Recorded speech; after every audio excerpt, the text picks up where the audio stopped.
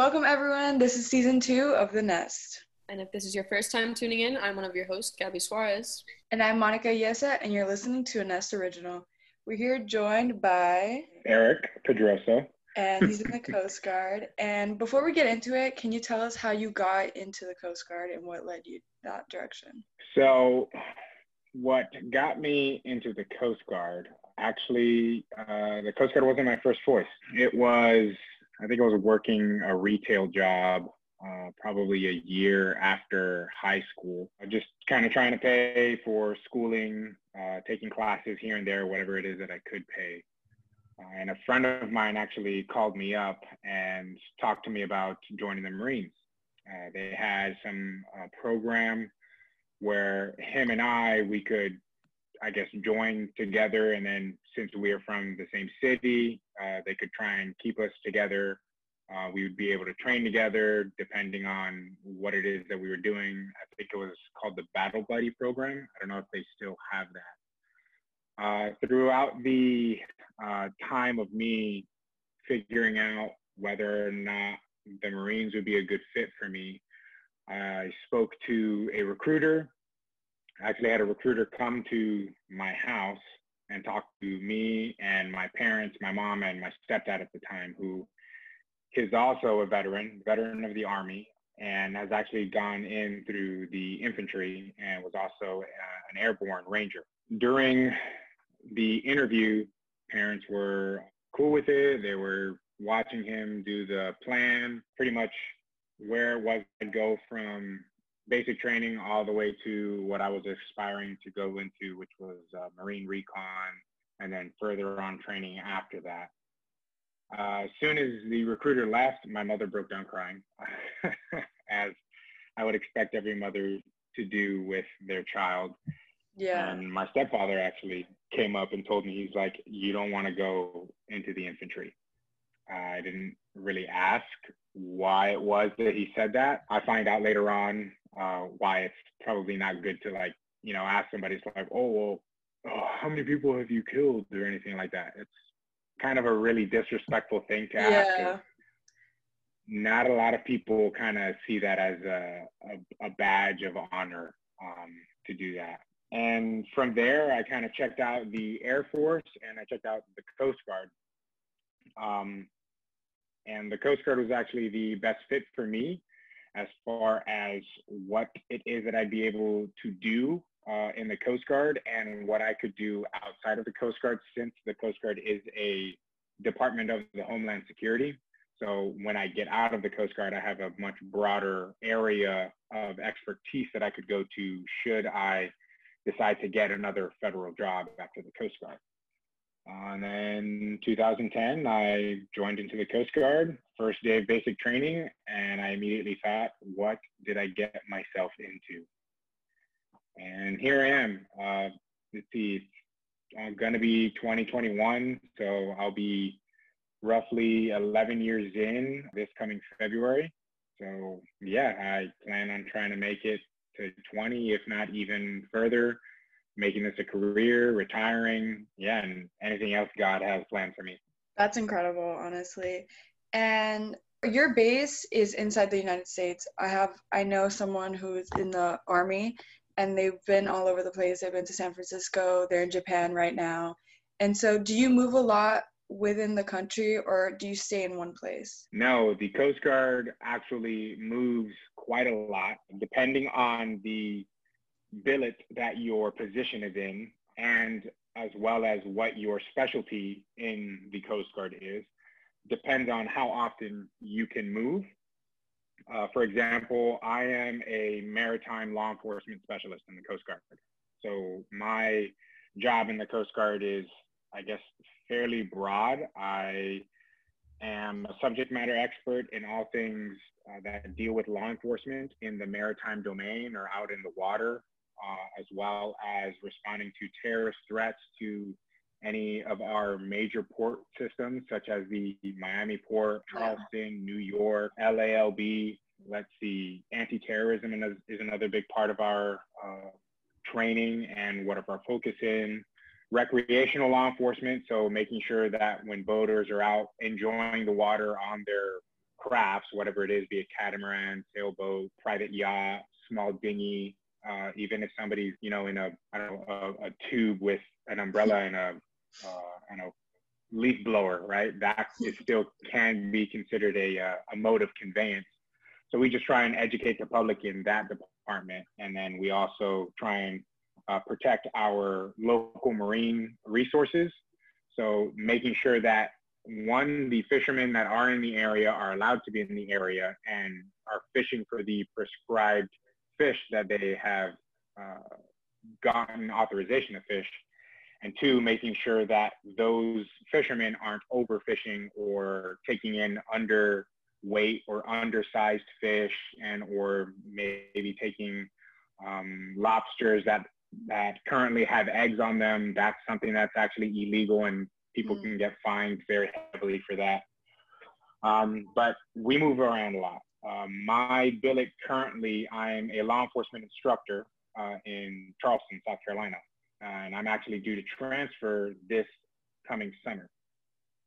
Before that, I was part of a counter-narcotics division in Miami, Florida.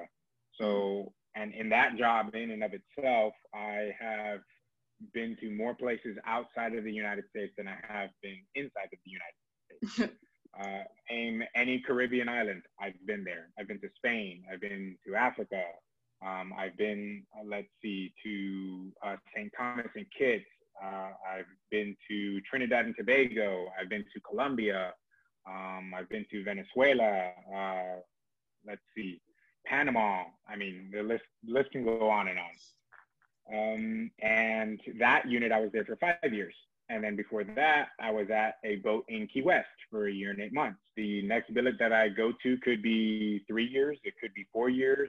Could be as long as 6 years. Yeah. And then it's kind of like a rotation like that. So. Yeah. And you mentioned that before you did a retail job. And so how did you first get, so you said your friend mentioned that you could join the Marines together, but how did you really like get convinced to join? Because that's a really dangerous, you know, it's a big decision. Yeah, it is a decision. And to this day, I say that it is the best decision that has ever happened to me, best choice that I've made that really propelled my life, as well as not only my personal endeavors, but also my professional endeavors. What really led me into that, into actually going into the military and going towards that, is the fact that I was pretty lost after high school. I didn't have any kind of specific goal. I was still trying to figure out what I wanted to do as far as school-wise or as a profession. I was going through college, but like taking maybe 1, maybe 2 classes a semester, if I was even able to pay those classes. They were just general education classes. I wasn't even like a specific focus. And part of that was due to the fact that I myself didn't have an idea of what it is that I wanted to focus in. Coming across the Coast Guard, talking to the recruiter, seeing all the available jobs that the Coast Guard had, and what interested me was the maritime law enforcement. That's kind of what set me on my path, really, focusing on Homeland Security, doing law enforcement. Albeit I thought the law enforcement was going to be more, I don't know, I guess like a beat cop on the streets. It ended up being high-speed chases out on the open ocean, getting my butt kicked by the weather, by the waves. I mean, I learned to accept the fact that as long as my boots are dry and my socks aren't wet, I'm good to go, no matter what the mission is.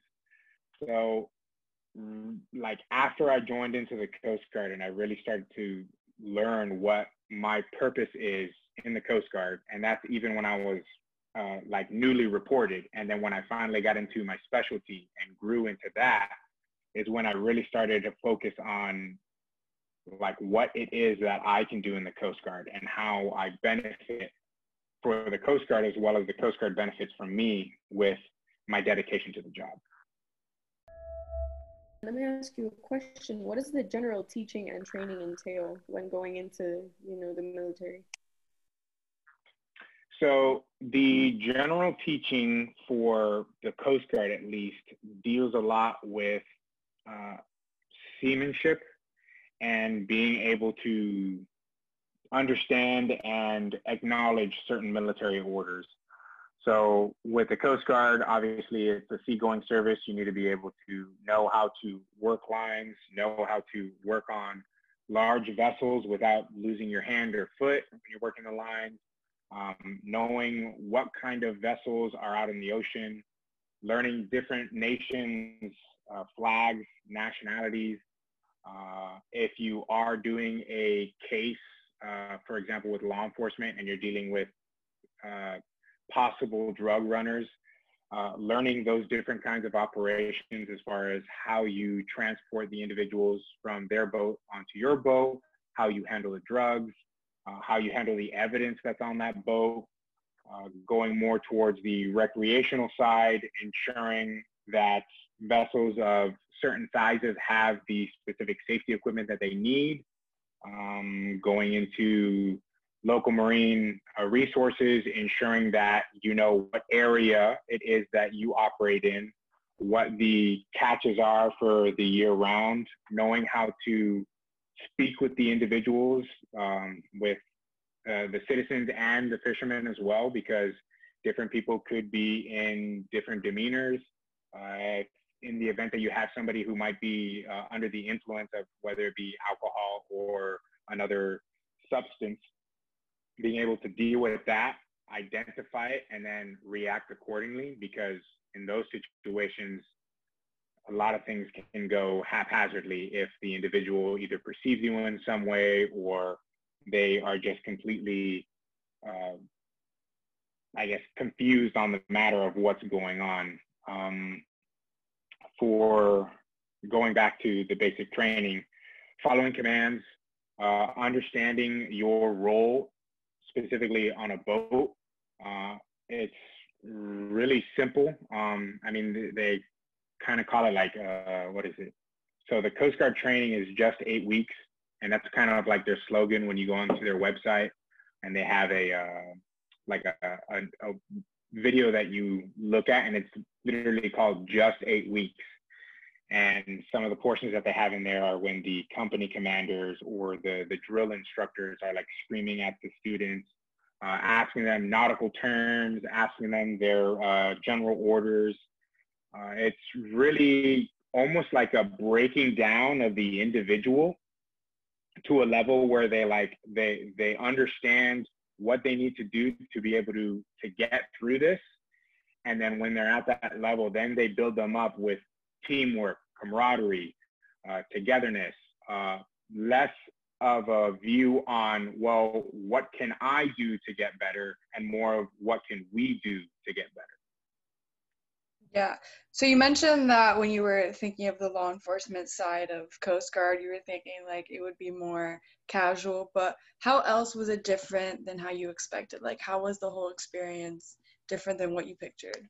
So the experience was different in the fact that, one, the law enforcement that I could possibly get into, where I'm not just doing warrants or responding to somebody's house. The events are a lot more dynamic being out in the open ocean. What I was specifically interested in was more of the counter-narcotics portion. And when I graduated from my specialty school and I got to go to TACLET South, or Tactical Law Enforcement Team South, which is based out of Opelika, I was able to spend 5 years there, going on Navy frigates, going on Coast Guard ships, going on Dutch vessels, going on Canadian vessels, working with the British, and essentially chasing down drug runners, trying to find semi-submersible self-propelled vessels, which are kind of like these submarines that drug runners are using to try and evade detection and get drugs from either Venezuela, Colombia, Ecuador, maybe even from Jamaica, from Mexico, and into the United States. I really enjoyed the fact of doing the law enforcement training, but on top of that law enforcement training, the tactical sustainment training that comes into that. So most people, when they think of like tactical, they'll probably think of SWAT team, or maybe they'll think of the movie with Colin Farrell in the movie SWAT, where, you know, it's like all these awesome, cool police officers, and they're like snipers, and they're like clearing houses, and they got flashbangs, and they're putting, you know, criminals on the ground, putting handcuffs on them. The Coast Guard does have all of that. Yes, the Coast Guard does have what we call precision marksmen, which are actually individuals that sit in a helicopter that is flying at maybe, I don't know, 70 to maybe 100 miles an hour, depends on how fast that helicopter needs to go on to follow this moving vessel, and it's pretty much going side by side. And these guys are trained to shoot from a moving helicopter at another moving vessel at a specific portion in the back of the boat to shoot the engines out without accidentally shooting anybody on the boat. So that whole portion of being able to do that counter drug mission and stopping criminals from getting drugs into the United States is more or less what really drew me into the law enforcement side. And I found out that that's not the only thing that the Coast Guard does in the law enforcement side. You know, we also teach the public. We also teach other Coast Guard members to be able to do law enforcement, as well as doing the local marine resources and the, obviously, counter narcotics as well. What do you think are some things we need to, you know, bring more awareness to regarding veterans and military experience? So what I would say would be really just the remembrance of what not only veterans do, but also what active duty individuals do as well. I can't tell you how many times I get told, you know, oh, thank you for your service. I don't know if a lot of people are aware of this, but a lot of military members don't like broadcast that, hey, I'm in the military, like, look at what I'm doing. A lot of individuals in the military are what we call quiet professionals. We don't do our job seeking fulfillment from the individuals that we are protecting or serving. We're there doing our job because we want the citizens of the United States to be able to feel safe, to be able to enjoy the freedom that they have. A lot of veterans and or active duty members that you might see out are following a legacy left by either a grandfather or heck, maybe even a grandmother that might have served in some of the past wars that the United States has been a part of. And it all comes down to service, right? We're in the service to serve the United States and the people in it. So one thing that I would ask for the public to do is to just remember not only those who are serving, but those who have served. I mean, that's essentially what really Veterans Day is all about. To be specific, a veteran, as per 38 U.S. Code 101, that term specifically states a veteran is someone who has served in a military service, be it Army, Navy, Air Force, Coast Guard, even the National Guard, and has since left the service under anything but dishonorable discharge.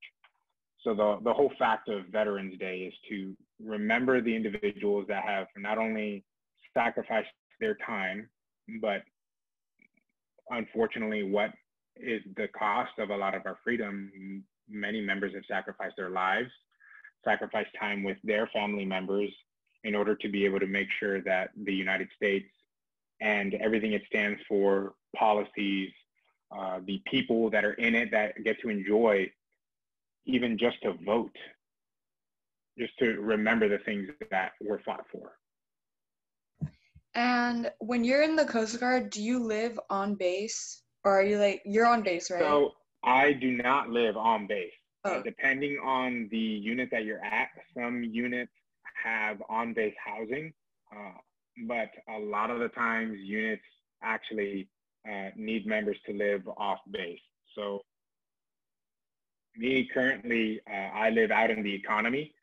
I don't live on the base, mainly because the instruction, the law enforcement academy that I work at, there is no housing there really. There is a Navy base that is also a school. It's where they teach a lot of the submariners, the ones that are going to be working on the nuclear reactors on the submarines. They have a housing, and the Coast Guard kind of like operates in that same area, and there are some members that have like housing and stuff. Most military members live out in the economy. And how do you think serving has impacted your relationship with patriotism? Serving in the military has made me appreciate the United States a lot more.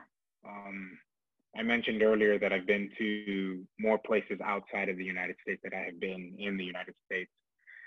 And unfortunately, a lot of the things that I see in other countries, be they third world or otherwise, is a lot of poverty. I remember on a deployment in Africa, where we were training some of the different countries there, the different African states there, how to conduct maritime operations, as well as join in on joint operations to help enforce their fisheries laws.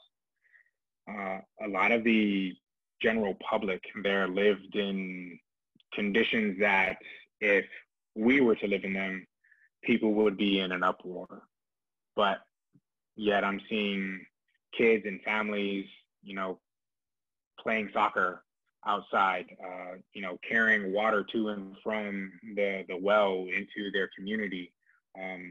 There are plenty of countries that I've been able to help out in, do some kind of voluntary work, whether it's remodeling a church or building a foundation of somebody's house. There are a lot of opportunities that opened up for me to be able to appreciate what I have in the United States and what is available to me as a citizen of the United States that many people don't have in other countries. And in fact, a lot of people sacrifice their lives and their families' lives to come to the United States. Illegal migration is still happening, even with Cuban refugees that are still trying to leave Cuba to get into the United States just because of the conditions that the country is in and or that the people in power have put the citizens in. So serving in the military has made me really appreciate my country and what my country lets me do as a citizen, whereas other citizens in other countries don't have at all, if anything. And obviously, since you live in economy and you kind of live a normal life outside of your service, how limited is your social media use? Like, do they track what you do, or do you have a lot of freedom on the internet? So I purposefully restrict my media use to nothing. I personally don't go on social media all that much, as far as if you're counting Facebook, Twitter, Instagram. Maybe the most social media that I do is maybe go on Reddit and look up a couple things that I'm interested in, or I don't know, YouTube videos if I'm looking to do something like, I don't know, build a door, or maybe I'm trying to build a desk, or trying to figure out what I can do on my car if something breaks. When I'm here in the United States, I don't use social media really. I don't go on Facebook. I don't go on Instagram. I don't like take pictures of my food and put it on my Twitter account. I'm not looking to see what the president is saying on Twitter either. But when I am underway, some vessels that I go on, some ships, allow the use of social media to a limited degree, obviously, because they have to try and keep things as secret as they can. So our adversaries or drug runners and stuff don't know, oh, the boat is operating over here. So if a deployment allows me to be able to use Facebook Messenger, I'll use that to like contact my wife or contact my mom on Facebook Messenger, because it's just a lot faster than an email. But if that's not available, I do have emails. So in the United States, no social media whatsoever. Honestly, the most that I get is from what my wife tells me. Oh, hey, did you see your sister posted this? And she'll show me the video. But other than that, I don't really use social media. Well, that's enough for today. We want to give a huge thank you to Eric. No, thank you all. I really appreciate this and appreciate what you're doing.